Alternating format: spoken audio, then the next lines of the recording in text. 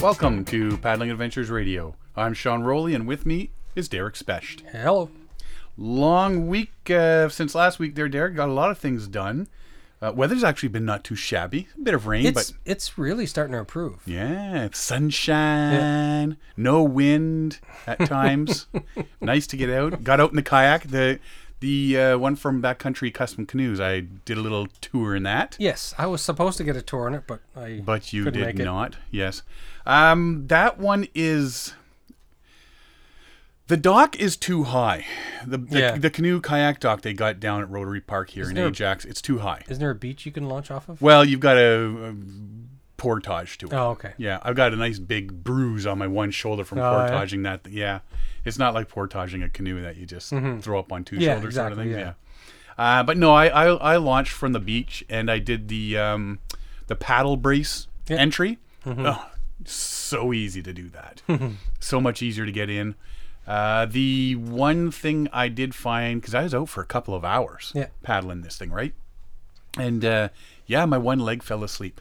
Yeah. And then you ever sit on the toilet too long and your leg falls asleep? No. And then you go to stand up, it's all pins and needles. You get to reading a book or something, right? Yeah. Reading the funnies. Listen to music, watching a movie. I do it often on the couch where I sit on one. I often sit on one leg on the couch watching TV. My mom used to do that. Yeah. I gotta stop doing that because my leg always falls asleep. Yeah. Well, then you go to stand up and that one leg's all like. Yeah. It's all well, wonky. Picture that one wonky leg sinking into wet sand at the same time. Oh. While weird. getting out of a kayak.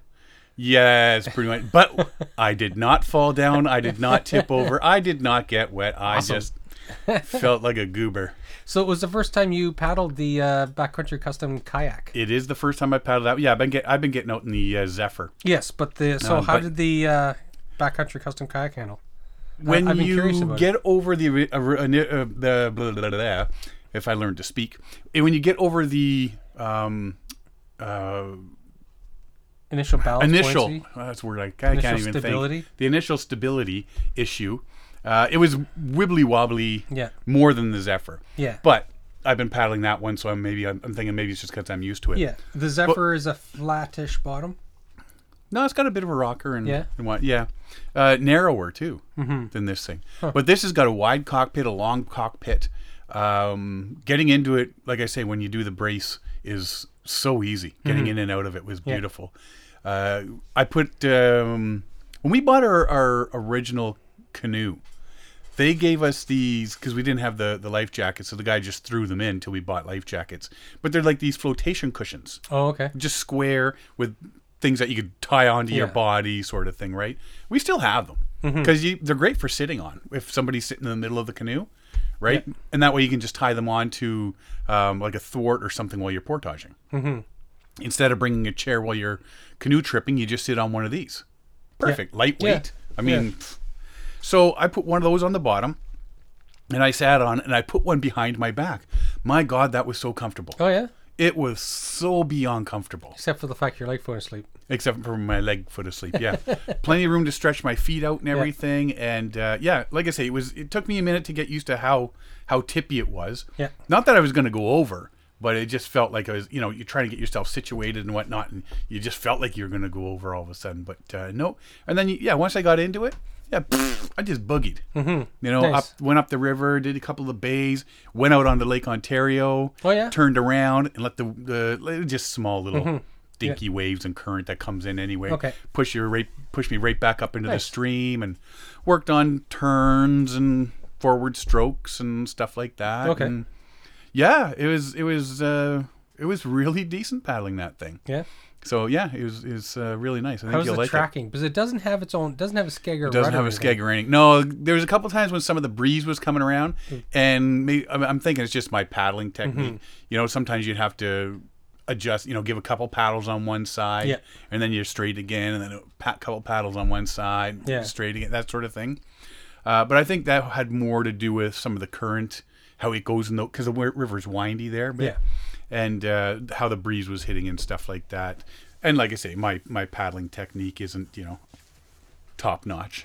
But you know what? I'm watching these videos on these people, and they say, in the videos, these guys that are with the American Canoe Kayak thingy associations and all that, and they're showing this is how you should paddle a kayak. You know, you dip it in by your toes, bring it back, remove from by your hip, and this hand should pass in front of your nose, and this hand should pass in front. When they're doing all this sort of stuff, but then you go watch the videos of people paddling. And they don't do that. Nobody does it. You know, it's like they're exaggerating it for when they're doing it to show you how to do it. But when you're watching people paddling, oh, look, here we are on our day trip going here, and here we are doing this, and here we are doing that. And here's our trip log, a video trip log of us on our trip. And no one's doing it like he tells you to do it. So apparently, I don't know.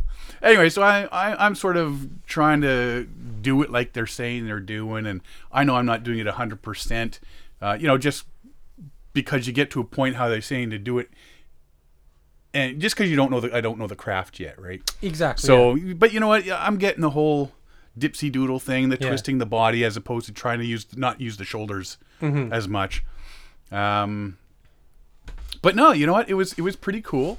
And like I say, I got out on the lake and everything, and people were coming up and looking at it and going, "Did you make that?" Must have drawn a lot of attention. Yeah. The kids, little kids. Yeah. Because I got to go by a park. Yeah. And it's just filled with little kids because it was such a nice day. Look, Mom, a kayak. As opposed to, look, Mom, a boat. Yeah. They're all like, it's a kayak. It's a kayak. It's a kayak. Distinct. It's just, it's really, really, really distinct like that. But you know what? Like a lot of people were like, hey, that's pretty cool. A couple of people came up and were asking questions about it, you know, what it's made of and how heavy it is. And they lifted it and they're like, that's not too bad. And that sort of stuff. And then when people are watching me paddle by and whatnot, they're, you know, just looking like, that looks pretty cool. And yeah, it does. I posted some pictures of it the day I went out, and it was a really good thing to do. Geese don't like it. No. Canada geese see me coming, and they were maybe it was just me. Maybe they just don't like me. Maybe they thought I was going to run them over. I don't know what color geese see in, but I imagine they can tell the difference between dark colors and light colors. But it would look like a giant white swan or something, right? Maybe. I don't know. It is white. Maybe it's weird looking. It's this weird water animal that's freaking him out. It's freaking me out, man. Or maybe they're freaked out by the men in the wetsuit. Could be. Yeah. Hey, baby, come here, Mr. Goosey Goosey. Hey, look at that Canada goose over there. Bet you go fine with a side of potatoes and some gravy. That man looks like the penguin. So no, it was really good. I really enjoyed getting out there with that, and now it just becomes which one do you paddle? Yeah. Do you paddle the skin on frame, or do you paddle? I think you give both the Zephyr. time. So that's what I'm doing, right? Yeah. I think if I'm going on bigger water to start, I'm going to be taking the Zephyr, just because, and when I'm going on, just practicing and stuff like that. Like I say, later in the summer here, when it gets a bit warmer, maybe end of June into July, I want to take it down to the lake, get a bunch of people from the area, because I've joined a couple of the kayaking groups online and stuff like that on Facebook. Yeah. There's a Durham Region Kayaking Club, and there's the Ontario Kayaking and stuff like that. And just say, you know what, here's where I'm going to be at this time. If anybody wants to come down and check it out, take it for a little dipsy doodle around. Maybe, you know, we'll just go on that bay down at Rotary Park or something like that. Yeah. Come out, give it a little spin, check it out, see what it's like, if you like it, and then I'll just video and say, hey, what do you think of it? And have people give their responses, and we'll post it online. But I think a lot of people will really enjoy it. Well, it's a unique craft, right? And and to be able to look at and experience something that's a boat that's handcrafted, not a blow mold plastic. You know, they're all nice and stuff, but it's all so clean and clean cut. It's like when you I always love paddling in Mikey's boats, because it's just nice being in a really nice cedar stripper, right? It just nice handcrafted. You feel good riding in a nice boat like that. Well, he just puts that thing when he builds it. He just builds it with a whole lot of love. Yeah, there's a lot of artistry going on when he builds stuff. There definitely is. And John from Backcountry Custom Canoes, when he's built this one, it's really, really nice how he's done it. And his now I haven't paddled one of his canoes yet. We were supposed to paddle it, but we never took. I never went up because it was too cold that day. Yeah. Well, that day I wasn't going out either. But yeah, we have to get one of those out on the water too. But no, yeah, like I say, we'll get somebody, we'll get a bunch of people down, and we'll get you out. Yeah. Now you need to get your dry suit and everything. You said you found it. I did. I found them. Because I was supposed to go Sunday, but then my kid kind of bagged himself, so I had him for the day because he couldn't go swimming that day. So I had to beg out of kayaking with you. But that's all right. I know you don't love me anymore. But you had concerns and I had concerns, like, well, you kind of need some proper clothes for the water and whatever. Lake Ontario is so darn cold this time of year. Yeah. Well, it's kind of darn cold all year, but yeah, this time of year, as much as you'd want to go, yeah, we got to practice what we preach, sort of thing. So I was digging through the attic, and I haven't whitewater kayaked in I don't know how many years, and I did briefly use my gear when I did the whitewater canoe course with the boys. Oh, up at Madawaska. Martin Garster and Mike and all those people. Anyways, so I found all my gear, but it's. I think the hot and cold cycles in the attic is where it's stored. It's shrunk. It shrunk it a bit, eh? Yeah. Right in the middle? Yeah, right in the middle. It shrunk it in the middle of it. It's a little tight. Yeah. I have a pair of pants like that. They shrunk right in the middle. Yeah. I don't know how it does that. I think we got to go to the jean companies and say, dude, your jeans keep shrinking in the middle. The older I get, the more they shrink. I don't understand what's wrong with your pants. People have been making jeans for centuries here. Yeah. But I did find it, so I got my dry tops still fit. Just the dry pants don't fit. And but I got a whole bunch of rash shirts and neoprene shirts and stuff like that because I did quite a bit of whitewater kayaking years ago. Mm-hmm. So now I have all that stuff and I found it. So next time we head out, can't go this week. I'm camping. But you're camping? I am. Where are you going camping? Emily Provincial Park. Really? Yeah. With Emily? Taking the family? Yes, absolutely. Yeah. Awesome. Mm-hmm. Awesome. Yeah. We spent the weekend prepping camping gear and stuff like that, and we're going to head out on Friday. So mother-in-law and my wife and 2 kids, and should be a lot of fun. Except for the fact that it's going to rain Friday, Saturday, and Sunday. It's not supposed to rain Saturday or Friday. It's just supposed to rain Sunday now, isn't it? Up near Peterborough it is. Really? So, yeah, according to the weather, but we're still far out. What about up, say, north of Bancroft? I didn't check there. Oh, a lot of good you are. You're dead to me now. Why, is that where you're going to be? Yeah, I might be up that way for Saturday, yeah. Yeah? Yep. Now, one thing I found about a wetsuit. Mm-hmm. Now, when I come home after paddling, take it off, I hang it to dry it. Yeah. It's. I was around when your wife saw it hanging. Well, my son came down at night after he worked. He gets home about 12:30 at night or in the morning, I guess. And he comes downstairs to throw his stuff in the wash. Turns around and there's someone standing in the doorway. Yeah, this big black figure standing there. Yeah, where do we send our underwear bill? Well, he didn't realize I'd got a wetsuit and I'd hung it there to dry. And then my wife, the same thing in the laundry room. So you were upstairs and you had hung it in the laundry room, and your wife came down, chatted with me, and then she walked into the laundry room and she gave a little squeak. She goes, "Hey, come here, look at this." She says, "I wasn't expecting that."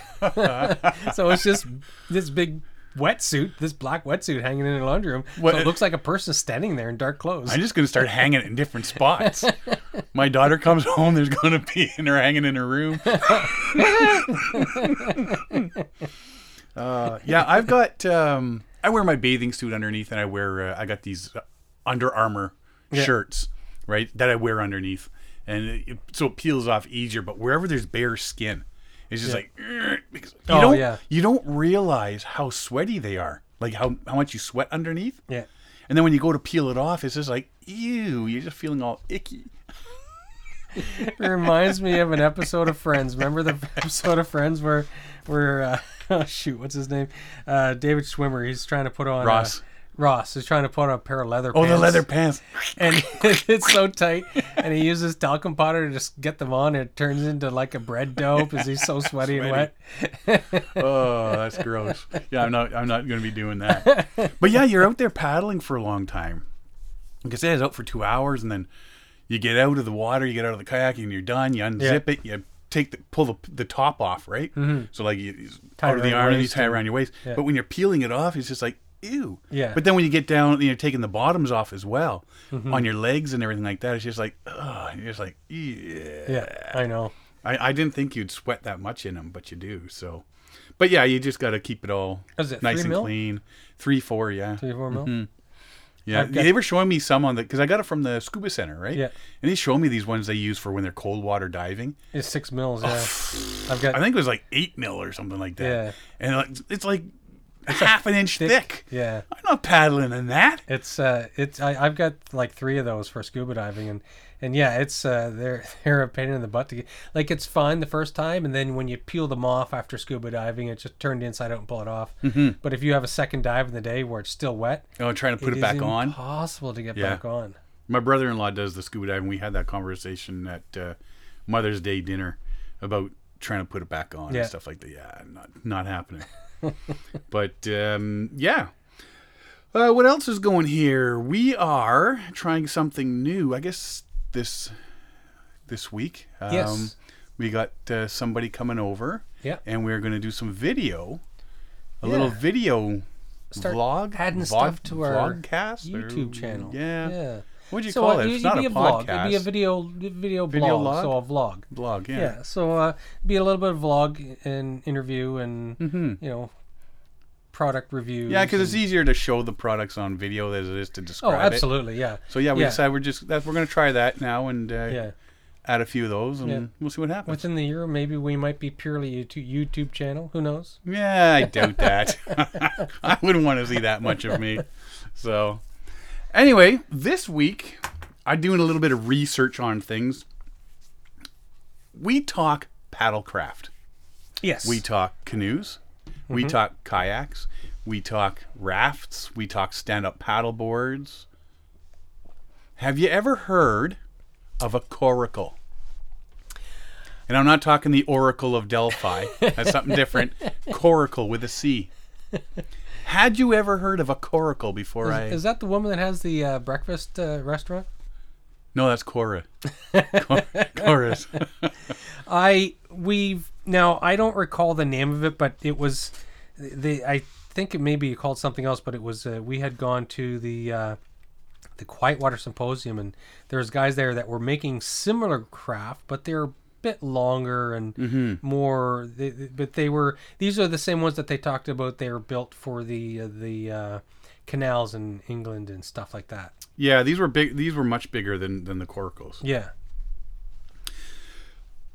I came across originally I found this new little thing, coracle. It was spelled funky, made of plastic and all that, as a kid's toy. They're marketing it as a kid's toy. Yeah, and you should when you go to the beach or you go plastic things that show the kids paddling. Yeah, so the kid sits there in this little thing and they're at the beach and they paddle around and it's one paddles funny, spins in circles and go down the river, that sort of thing. Nothing too fancy, just a kid's toy about the size of a beach umbrella. Yeah, right. Exactly. Or not even a beach umbrella, like a giant golf umbrella. Yeah, like a giant golf umbrella. Yeah. And so I'm thinking, well, that looks like something I've seen on like National Geographic Channel. Yeah. Over in Vietnam when they're in those things, in India back in the day, sort of thing, like the history part of the shows. So I started doing research, and they're actually called coracles. Mm-hmm. They're small round boats made with a wicker sort of frame. A woven wicker frame, yeah. And covered in a watertight material and propelled with a paddle. Traditionally, they've been used in Wales, parts of Ireland, Scotland. That's where you see them a lot.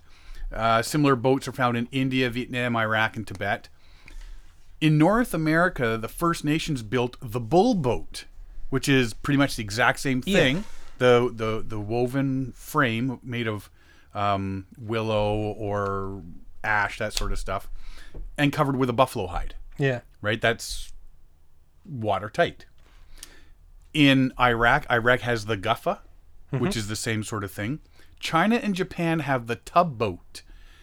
Same design concept as the coracle, except it uses wooden planks and iron hoops. Yeah. Right? So it's like a barrel, like one of the old barrels. Yep. Except wider. So if you picture an umbrella. An umbrella without the part sticking up, the handle sticking up. Or a walnut shell, because some of them are a bit more rectangular. Yes. But they're roundish, right? That's a coracle.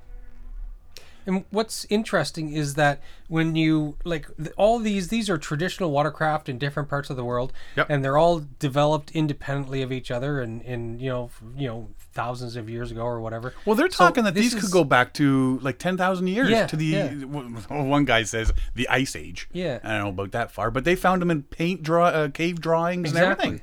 So what's interesting, though, is that I think it's just a intuitive type of model of watercraft that it just naturally develops in different nations and in different cultures, right? It's just basic. It's like somebody must have seen a leaf floating on the water and say, hey, I'm just going to make a bigger one of those. Yeah, that'll hold me. Yeah. Because a lot of the ones are, if you picture an umbrella without the handle, that's all it is, with a seat across, and then they sit on that seat.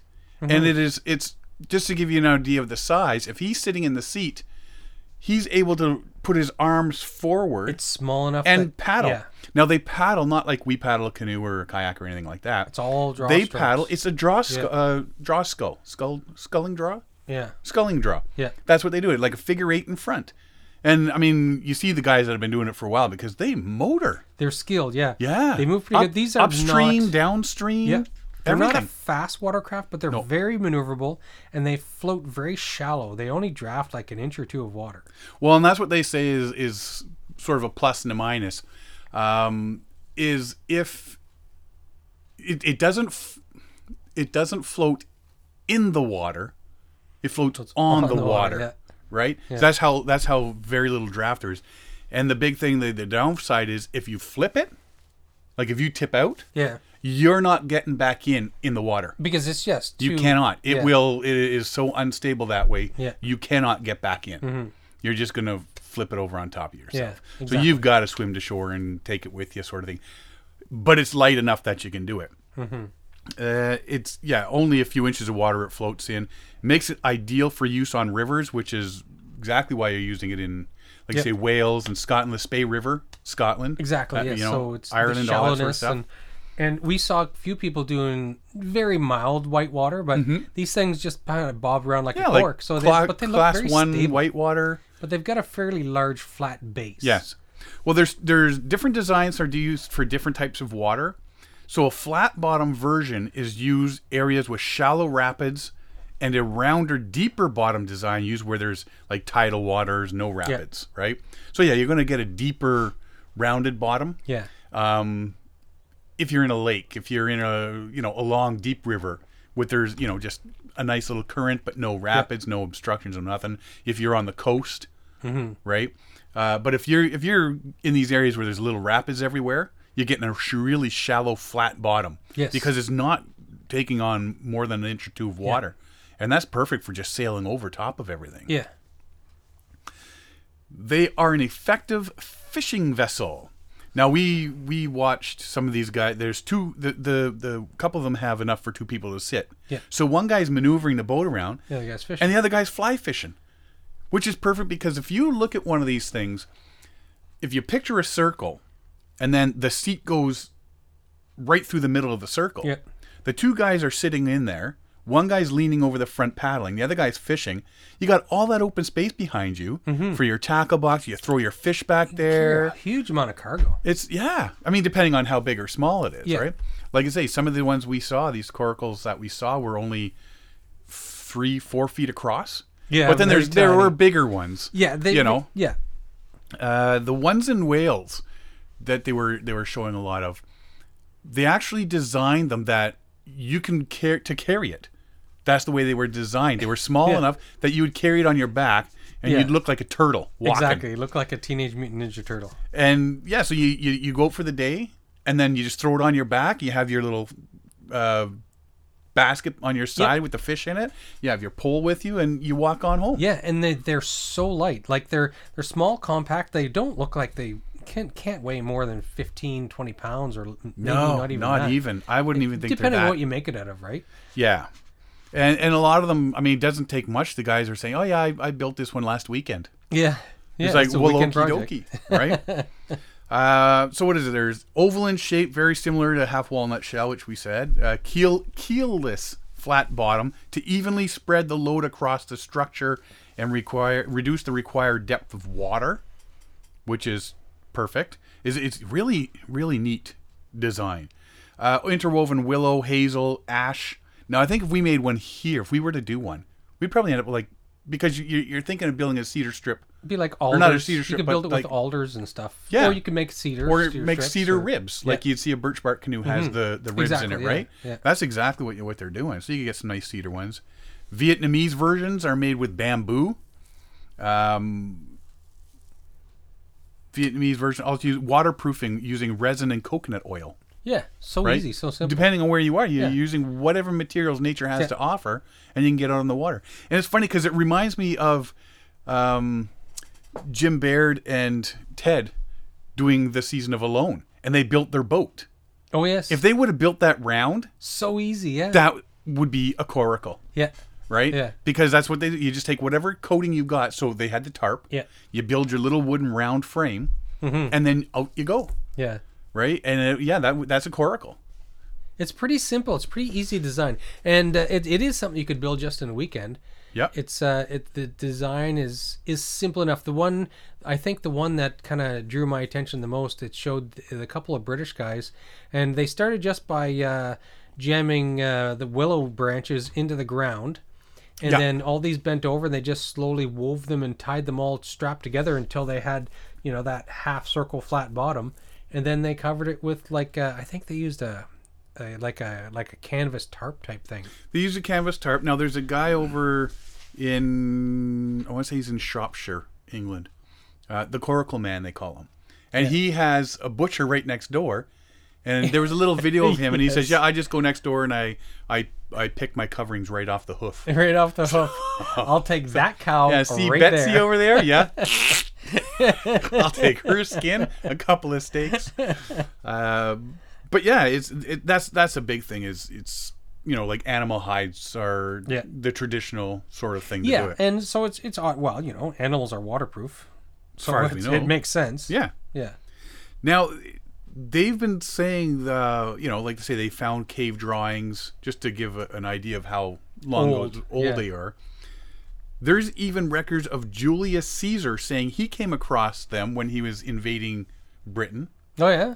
And he used them when he went in his little escapades down into Spain. Really? Yeah. So that's awesome. Yeah. And they say they found remains that possibly from the early Bronze Age at some of the archaeological sites. Right? It's kind of neat. So it just shows how far back these go. Exactly, yeah. And once anybody wants to Google it, the Coracle, Coracle, it makes sense. It's such a simple design that it's intuitive that somebody would just be able to create and make one of these without, it's not like you had the internet back then, 10,000 years ago. But it's, if anybody sees a leaf floating in a river, you say, oh, I could make that. I just got to weave a giant basket. And you know what? And that's a lot of what it is. Yeah. Now, we've seen some of the ones that we're building in Asia and in India. Oh, they are works of art. But I mean, they're like 10 feet across. Yes, I mean, they're big. These things are massive, and they're using them to go out into the ocean there, and the Indian Ocean, all that. Yeah. They're using them to go out there and catch a lot of fish. Yes, right. So they're out there for all day, and they're for cargo. But they look exactly the same, but they're just massive. But the weaving they've done in these things, they are a lot of work goes into these things. They are just beautiful looking craft. But again, it's a paddle craft. Exactly. Yeah. So there's the Coracle Society over in England. coraclesociety.org.uk. It was founded in 1990, and it's all about keeping the coracle alive. Yeah. Right? So they say the Coracle Society founded in 1990 with these aims: promoting the knowledge of coracles, kuras. Oh, see that word now? That's the one we saw at the Quiet Water Symposium. Is that what they were? Kuras? Yes. An allied craft, their making and use, and also their study and collection. Taking all reasonable steps to support the continuance of fishing involving the use of coracles, and to encourage the holding of coracle regattas, races, and the like. We're going to touch on fishing because it's pretty. There's some history there, and it's not just like sitting, as we talked, with a fishing rod. Publishing a newsletter as a means of communication between all those interested in coracles. Using its best endeavors to obtain supplies of materials for the construction of coracles, and promoting demonstrations, courses, exhibitions, discussions, and lectures relating to coracles. That is what the Coracle Society in the UK does. Yeah, it's right. It's a bunch of lonely old men who are looking for something to keep them busy. And their wives going, thank God he's out of the house.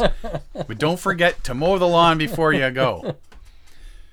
Now, they have a page, like I say, the coraclesociety.org.uk, and they have a whole bunch of stuff on this page about coracles, types, building them, fishing from them, how to use one, safety, videos. You check out some of the videos there. The one video, I guess, there is about the society, membership, different links, news notices, events coming up. You can contact them. But was it the links? The membership about it? There's a lot of stuff. The links, there's some links in there that send you to people, like companies that are starting to build, like getting the fiberglass going and stuff like that now, right? Not just the old types. So they look like almost like the same material truck beds are made out of. Like you get the plastic truck bed liner, right? So picture something like that, but on a much smaller scale. Mm-hmm. Like you could probably fit 4 coracles in the back of a pickup truck. Oh, absolutely. That's how small those things are. So if you picture 4 rectangular coracles. Well, you could practically stack them like bowls, right? If there wasn't a seat in them, right? Yeah. Oh, yeah. You could. We watched one. Mr. Rogers. That's what they called him. Was going out in his coracle, and this was back 1938. Yeah. So a 1938 British movie. Path movie. Yeah. He's going out, and unlike the old times, Mr. Rogers is going to tie a brick to use as an anchor. So it's like, okay, I'm sure somebody figured that out before Mr. Rogers in 1938, but okay. So he paddles out, he tosses the brick over, and so he's lodged into one spot in the middle of the river. Yeah. And he can just sit there and fish. Yeah. And then he hauls his his brick back in, and off he goes. But they're saying if you do that in a lake, then the wind, you'll drift around that one spot. Yeah. So you're covering a large area. A little area, of and fish from, right? So there's all these different things, and on their page there's a lot to read there. But it's becoming, or it looks like it has become a big deal. Yeah. Guidelines for using a coracle safely. They've published that. There's a PDF you can print off, that sort of thing. Some of it is pretty common sense. Always wear an approved buoyancy aid. So like a life jacket. Yep. Be a proficient swimmer. The British Canoe Union recommends 50 meters in light clothing as a minimum standard. What does that mean? 50 meters? Yeah. So if you're in, you should be able to swim 50 meters in clothes. I got it. Right? Got it. They have a whole thing of testing over there for swimming and for paddling and all that sort of stuff. Totally different from North America. I can't swim at all. Yeah. I can swim underwater. I can swim from the top to the bottom. And sometimes I'm able to pause in between. With some vigorous kicking and flailing. Learn how to use a coracle on still or slow moving water. So yeah, of course you want to start on non-moving water first, and then graduate up to class 4 rapids and waterfalls and that sort of thing. The limitations of the coracle are A, if it capsizes, it cannot be re-entered. I was thinking about this. Mm-hmm. I think you could re-enter it, but it would have to be submerged at the time. It defeats the purpose, I know. But a submersible coracle. I like where you're going with this. Hey, and I was thinking also, depending on what it's made of. We call that a bathtub. It would form a nice air pocket if you're caught in a forest fire, right? Or something, right? Just flip it over and there you go. Yeah, I think I saw that in Lord of the Rings. Because of its shallow profile in the water and the position of the paddler in the boat, the coracle can be rapidly blown downwind.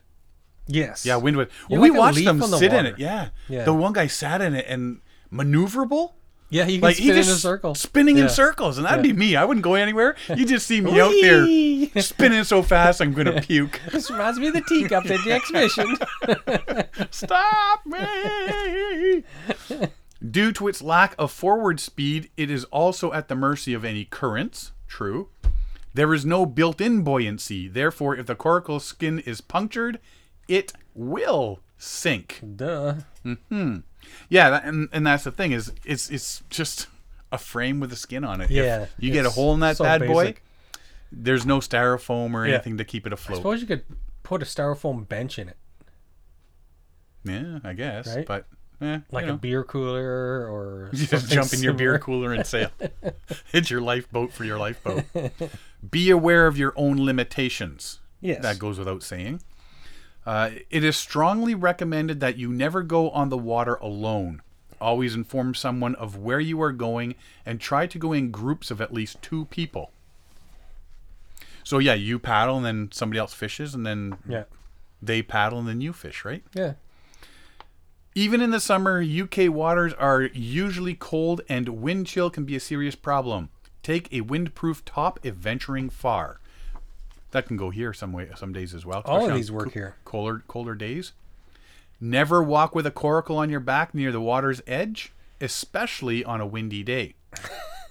Because that thing, like I say, is just like an umbrella, man. Yeah. You're gonna have that strap to you. You're going flying. You're gonna end up with your back like a turtle. Yeah. With that strap. Yeah, you can't get that strap off. Oh man. Be vigilant and keep an eye out for submerged articles in the water that could puncture the coracle's skin. That goes back to 4D. There is no buoyancy, therefore if the coracle skin is punctured, it will sink. Yeah. Always respect the water.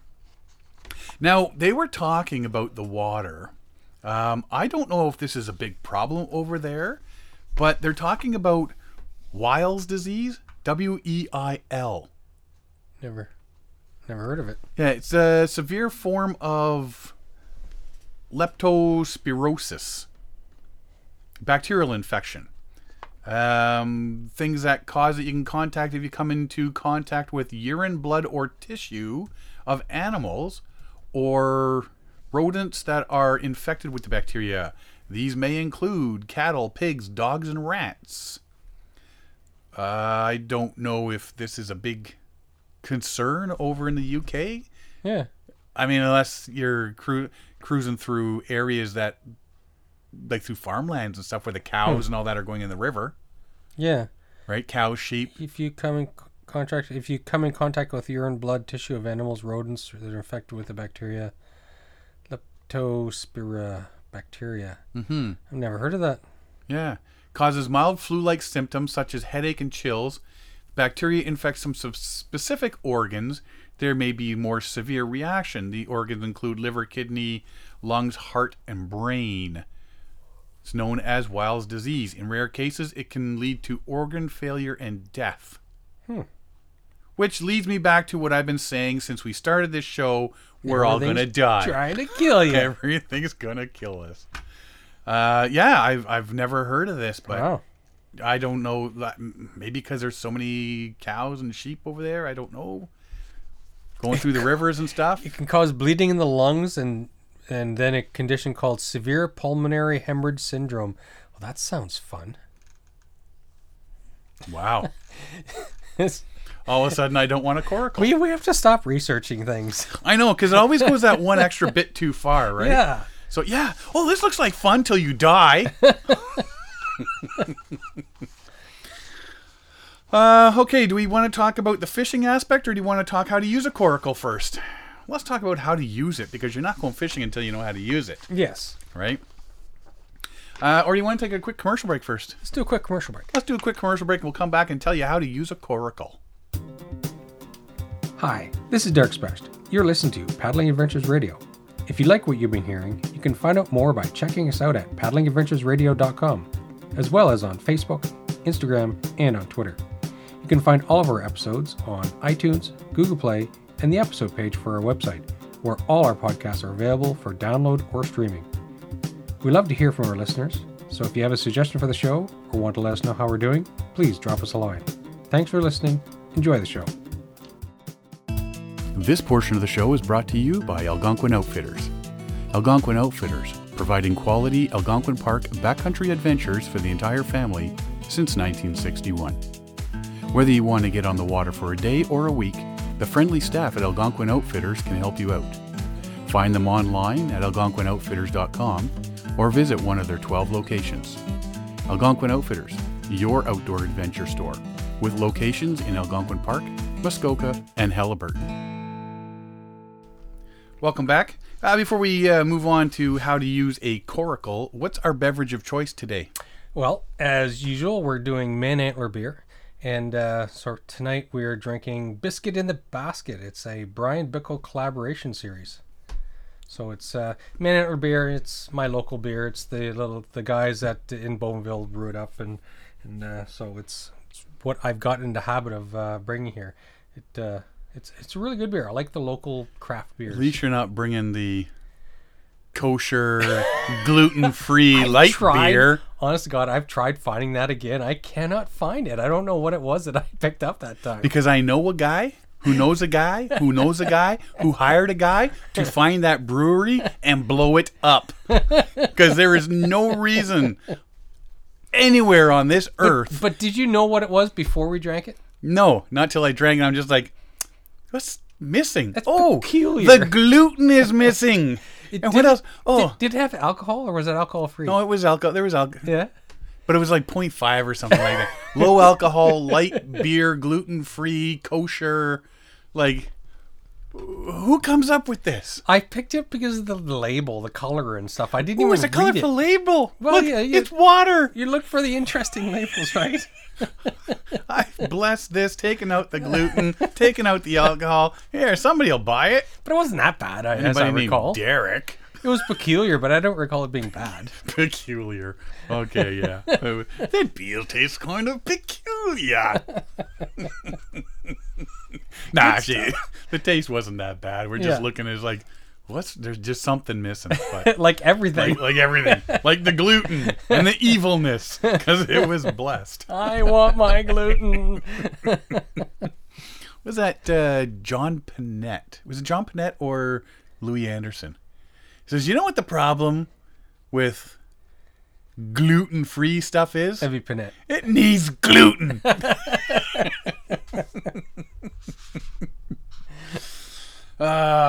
Anyway.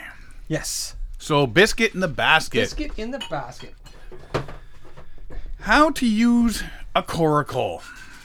Okay, so Are we gonna build some of these? It wouldn't be that hard. Like we mentioned earlier, or you mentioned earlier, that we could do float your fanny down the Ganny next spring. Yeah, because these would be perfect to do that. Mm-hmm. Do a whole chain of coracles. Yeah. Get a whole bunch of them, connect them with a small rope. Or like I mentioned, you could build 2 mini coracles, put them on your feet, and walk on water. With a couple of walking sticks. Yes. And you could walk down the Ganny. Well, you have a pole for canoe poling, and on one end you attach a float, so it just floats your third leg. And on the other end, you can use it to push yourself along. Yeah. And then you got them on your feet like snowshoes. Yeah. And you just walk. I'm thinking you're going by where the guys are sitting there fly fishing or just fishing on the shore, and you walk on by. So it's all situational, right? You could totally get away with this to float your fanny down the Ganney. People would just go, look at that, that's funny. But if you just on a midsummer day, say mid-July, you go by and somebody's fishing on a local creek and you just kind of walk by on the water, they're gonna start throwing stuff at you. Yeah, evil. You, what's wrong with you? Just putting on my Jesus boots and going for a walk. So if you picture, we watched a couple of videos there. If you picture the beach umbrella or the big golf umbrella sort of thing. So getting in and out of the coracle is, they say it's the trickiest part, but you watch them doing it. And you basically sit it next to the shore. When you step in, the edge of it hits the shore, hits the ground. So it doesn't, it anchors it. Well, they call it locks it. Yeah. Right? It locks it to the ground. So you're stepping on it, and basically you're stepping on ground. You pinned it to the ground, right? And then you turn around, and when you sit down, it all of a sudden unlocks from the bottom, and you can push off backwards. And you just do it the opposite way coming back in. It makes sense, though, right? It's so light. It's such a light watercraft, and it's basically round. You're basically in an oversized umbrella, right? So it makes sense that if you didn't, when you stepped into it, if you weren't close enough to land, you just flip it. Yeah. Right. Oh yeah. Yeah. So it'd be impossible to get in if you. I don't know how you get into it at a dock unless you could put your foot right in the dead. Your first footstep would be in the dead center. Like you couldn't step off center. No. Like in deep water. In deep water? Yeah. No. You'd have to step. Yeah. Yeah. That's why you say you need like to be right next to a shoreline too. Something. Yeah. And then when you sit on the seat, it lifts and releases from the shore. The key to getting in and out of the coracle is to do so as quickly and smoothly as you can. Smooth. When you are in the boat, it is stable as your weight is distributed across the boat. Yeah. So just walk in, turn around, sit down. No ifs, ands, or buts about it. No hesitation, no nothing. Just get your butt in the boat, sit down. It's like we said, get in the car, sit down, shut up. Yes, Dad. If you're coracling, Coracling? Coracling? There's your word for the day, coracling. Snorkeling. It's like snorkeling, but different. We're making up words today. They wrote it. They actually said it in the UK group there. If you're coracling with a friend, they can help keep the boat steady while you get in or out. Of course, just like a canoe sort of thing, right? If you're coracling alone, use the paddle as support, locking it between the bank and your shoulder while steadying the boat with your other hand, sort of thing. Yeah. Right? After checking for any stones or objects that may get you stuck or puncture the skin, set the boat in the water with the front against the bank, step backwards into the coracle, placing your foot in the center of the front portion of the boat. Sit down centrally on the seat before spreading your feet towards the front corners of the boat in order to spread your weight evenly. Then gently push yourself away from the bank. Slick as snot on a rooster's beak. In shallow water, if the bed is smooth, you can set the boat so the front of it will, as they say, lock as you enter. Once in and stable, you can shuffle yourself backwards into the water. Now, I have seen some of these, when you're looking at it, and you and I had the conversation, because they're sitting in this seat, leaning forward, and they're doing their skull draw. Yes. I would be so tempted as a canoeist to kneel in front of that seat. Yeah. Right? And because some of them, you see, they're made with the little, the fine, or the branches, the sticks, right?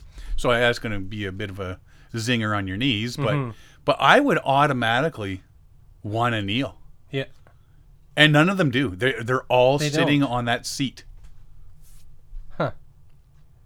Like, I wonder, we haven't seen enough videos, but it reminds me of, what was it? Was it the Muskoka River X race?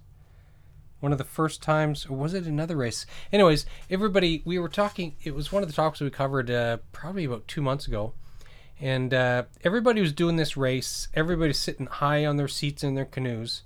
And then somebody came in and everybody goes, what's up with that guy? He had a very low-seated canoe. So you were basically sitting kayak style in your canoe. And everybody thought this, what's up with this weirdo, right? Like the way he's got his canoe configured, and he handily won the race. But what it was is he was in such a position that gave him better leverage to paddle, so he was quicker. He was putting less effort into more output and moving the canoe better. And it's one of those things. It's like, well, with these coracles, the seat sits so high.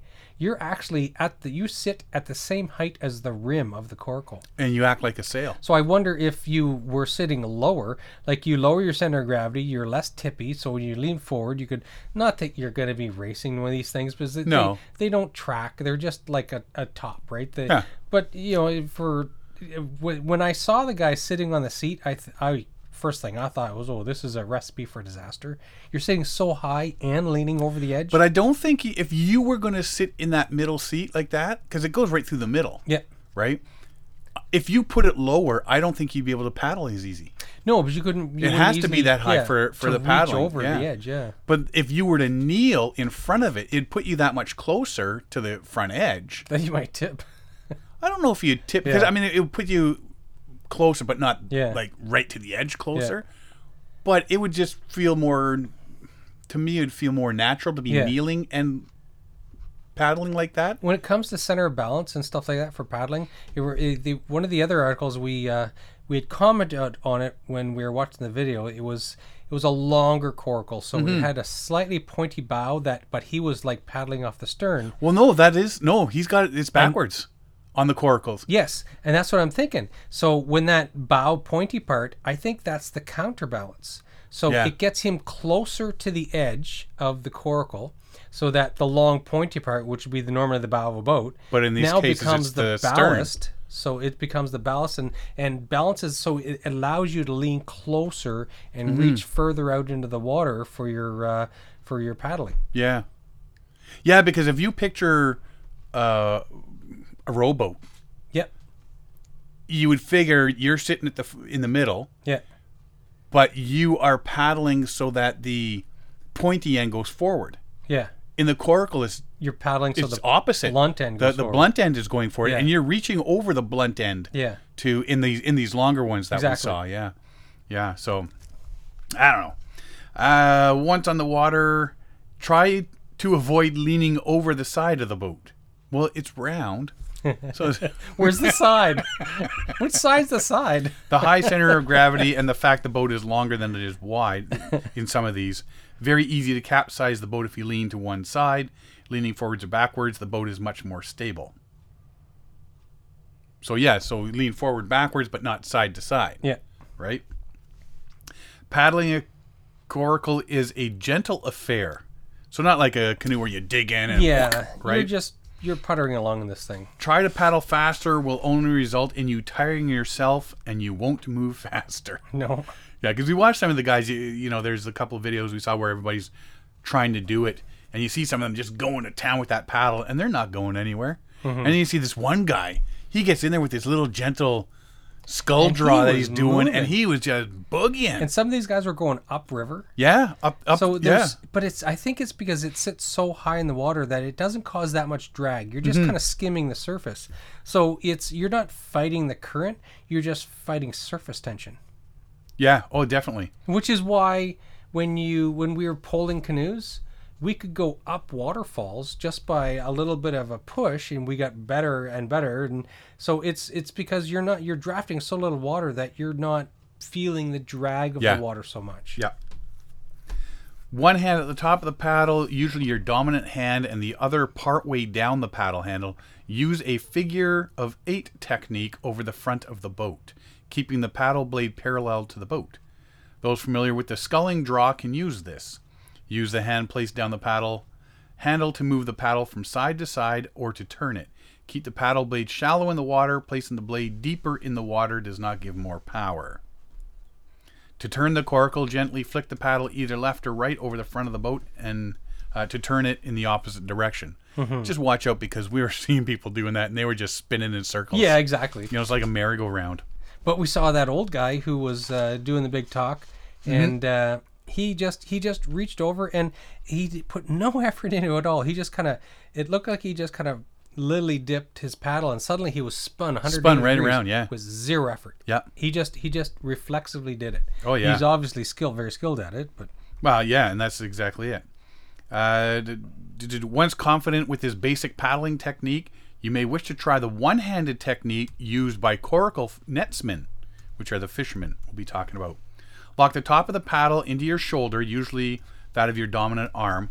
The hand on the same arm then sits down the paddle handle, operating as above. So yeah, you wrap your arm around it, and it basically just becomes, the blade becomes an extension of your arm. yes. And you just move your arm in a figure eight with the blade in the water, right? Yeah. And that way you've got one free arm, which we'll discuss later. And if you capsize a coracle, don't try to re-enter it on the water. If you can flip it over so it's upside down, a cushion of air on the inside of the boat will cause it to float rather than sink, making it easier to rescue and giving you some support. If in distress, try to get the coracle in the upside down position and then use the coracle as a drum, banging on it to raise attention. Help me. Doom, doom, doom, doom, doom. Yeah, people hear this big drumming noise. The heck is that? Yeah. And again, it says, where PFDs, when you're out there, even if you're a proficient swimmer, always good practice to not coracle alone. They should be stored in cool, dry place out of direct sunlight. A peg in the garage wall is a good place. It could be hung up on a peg out of the way to day-to-day traffic. And yeah, it's so light that it can be hung anywhere. Yeah. Just make sure if you're making it out of skin, make sure it's dry because you don't want it to rot. Yes. You got to really keep care of it that sort of way. And that's how to paddle. It's really not that difficult by the looks of it. If you first jump into it, you're not going to just boom off to the races. You're going to take a bit of going. But once you get the hang of it, watching these guys do it, it's not that hard. I think I want to build one. I think the hardest part is going to be finding the branches, the willow branches, or ash branches, or something that's supple enough that you can weave it and bend it without breaking it. Yeah, because it's just like I say, those guys started there. They were just weaving a basket. Yeah. A big 6-foot round basket. What's the have you ever seen the commercial where it shows the guy cut out the bottom of his boat, put in a screen door, spray this black spray? Oh, yeah. And then he basically it's used for sealing your roof, for gutters and eavesdropping, that sort of stuff. Yeah. So all you do is use a painter's tarp and then use that spray. And so that's light enough that there's your, Bob's your uncle. You get your waterproofness for your coracle. Can you buy that in Canada? Or is that an American thing? I think it's an American thing. I think you got to wait for it to come on the infomercial again to buy it. But I mean, even the ballistic nylon stuff in that. Yep. Right? Oh, absolutely. That they're using. What Mike used polyester base or something like that. Yep. Yeah, that sort of stuff. You could use that. Yeah. Use the same coating and everything. You just have a different skin on frame. I'm going to build one. Skin on frame coracle. Yeah. There you go. So fishing was the big thing with the coracles. Yes, and that's because it's traditional, right? It's right. And we also saw that it's even still today used for fishing. Yeah.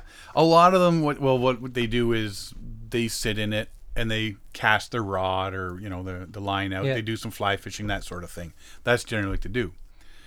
But the coracle was known for its 2 coracles and a net. Yes. So each of the coraclers would grab an end of the net. Coraclers. That's what they call it. Coraclers. I know. It's just coraclers. The net is stretched across the river between the 2 coracles. The coraclers will paddle and draw the net downstream. When a fish is caught, each hauls up an end of the net until the 2 boats are brought together. Yeah. And then the fish are hauled into the boats. Mm-hmm. And then I guess they do it again. Yeah. And they go out. Now, you're watching this net. Now, if you're picturing the river, and these guys go out and just drag this net. Yep. Well, that's a lot of fish that they're getting. Yeah. And I'm thinking there's got to be an issue here, right? Different areas have different regulations in regards to the use of coracles and nets for fishing purposes. It was reported that in 1860, there were as many as 400 coracle men fishing on the river Towy in Wales. And that was a lot of fishermen. Yeah. That you can't sustain a fishery like that. By 1923, so this is 63 years later, coracle fishing was stopped on many rivers as the fisheries could not be maintained properly and was limited to 3 rivers in West Wales. Yes. By 1929, there was only 25 pairs were allowed to fish. By 1935, which is only 6 years later, this was reduced to 12 pairs. And then today, depending where you read, it's anywhere between 8 and 20. 8 and 20 coracle fishing licenses. Now, the coracle fishing licenses, as the one guy was explaining, is 3 people or 3 coracles, right? Yes. So, it's very limited. Very limited. So but I don't obviously think it's a very successful method of fishing. It is a hugely successful method of fishing, but you demolish your fisheries. Yeah, just like the Newfoundland fishery, they just fished out all the stock, and so you have to cut it back. Yeah, but it's pretty cool because you and your buddy would go out, or your dad and your dad and son would go out, or a couple of brothers would go out in these little handmade coracles and a fishing net. They'd go out into the local river. One would hold onto the net. The other would take the other end of the net and go across the river, and then they'd paddle down, and then they'd come around together and haul up the net, and it'd be filled with fish. One aspect I found was interesting, and I like it because it controls the fishery, and it controls. It doesn't jump up the price of the license. Is when somebody has the license, if they want to get rid of it or if they die, it automatically goes back into the administration, and they just reissue it to somebody new. Because, it's not like it goes hand down from family member to family member, exactly. Right? And also stops you from selling it, because sometimes licenses, like for example, yellow cab taxi badges in New York City, like they start, like you hear about it years ago, it was $100,000 to buy the badge, and in 2013 it was worth $1.2 million. Now with Uber it's back down to about $200,000 a badge, and so it when you talk of buy and sell like that, so this here, it's neat that they control it by issuing it as opposed to selling it. Yeah, well, and that's exactly it. It just goes back into the fisheries, and they say, you know what, everybody puts in basically all their names in a hat again, I guess, and just picks one out and say, there you go, it's yours. You're the owner of the license, Which is, I think that's a good way to do it, and keep it going that way. But yeah, they definitely, 400 people on a river. Yeah, that's a lot. You can see how it would clean up the fish stock. It definitely would. But it's pretty cool method. It's pretty ingenious to do it, right? But to be able to sit there, you look at one of these, like that when we were talking about Mr. Rogers, just sitting there for the day. Go out in the morning, sit there, drop his anchor down. Well, somebody was saying a jet ski anchor. That has the little tongs that point out, and you just drop it down, sort of thing. I don't know. But they must be jet ski must mean something different in Wales and England. Maybe, I don't know. But just get the brick. A brick or a small flute, a small little anchor or something. Drop it over the side, and you just sit there and you just do your fishing, and nice, relaxing, sitting in a lawn chair. And just fish, throw a couple in the back, and paddle back to shore, and off you go. Bag of beer hanging off the side to keep cool in the river, and because you can reach right there. And that is everything we know about a coracle, and then some. It's another thing. Like I say, we talk about the kayaking, the canoeing, the fishing, kayaking. If you can paddle it, we're going to talk about it. And we've talked about the rafting. We've talked about in Japan going down the canyon on that big dragon raft. Oh yes. We've talked about the old huckleberry fin type raft. So that's right. So why not coracling? That huckleberry fin raft. That's in Sweden. Sweden, yeah. I want to do that. Yeah. Oh, yeah. But, yeah, you know what? It's really Google coracle and making of. And it really doesn't take... You're going to look at it and go like, that's it? You don't need a high skill set. This is something you could do in a weekend if you're somewhat handy, and it's I think it's it would be, boy, would you ever draw some looks if you start and there's so many places that, I mean, I just know around here, even the number of places you could use this, the smaller streams and stuff like that. Absolutely. You would just boogie right down them. And especially now with the salmon running. Oh, yes. Yeah. You could get on there and, they go for, I mean, some of these salmon are big. Yeah. You go for a nice little ride right upstream. And then you float all the way back downstream. Catch another one, go right back upstream. You could hook onto a couple salmon and have races. And... You could be there all day. Up and down, up and down.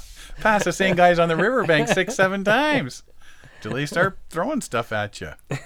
So that is coracle. What the coracle is. Coraclers. I don't think I have ever seen one. Not but person. they've been in North America for hundreds of years as well. But I can't see that they're used anymore. Yes. Vietnam, that sort of stuff. You see those India, you see them still in use there. Like you say, for transport and like goods. When you're talking third world countries and stuff like that, this is it would be a common method of transport, of fishing, of cargo and whatnot, right? And apparently in Wales and the UK on a whole, it's societies and everything are trying to keep it alive and keep it going. So good on them. And I think that's about it for this week. We've covered it all. Everything on coracles. And the word coracling. I hope I never have to say that word again. Coracles. I want to thank everybody for listening this week. If you want to find out more about us, you can find us at paddlingadventuresradio.com. You can find us on Facebook, Instagram, and Twitter. If you want to listen to any of our episodes, you can find us on iTunes, Google Play, Player FM, and there's a little tab at the top of our paddlingadventuresradio.com website that has episodes. Click on the episodes tab, and they have every single one of our episodes that we have ever recorded, including this one. As of today. Thursday. As of today. So I want to thank everybody for listening to us this week. I'm Sean Rowley. And I'm Derek Specht. We'll see you next time.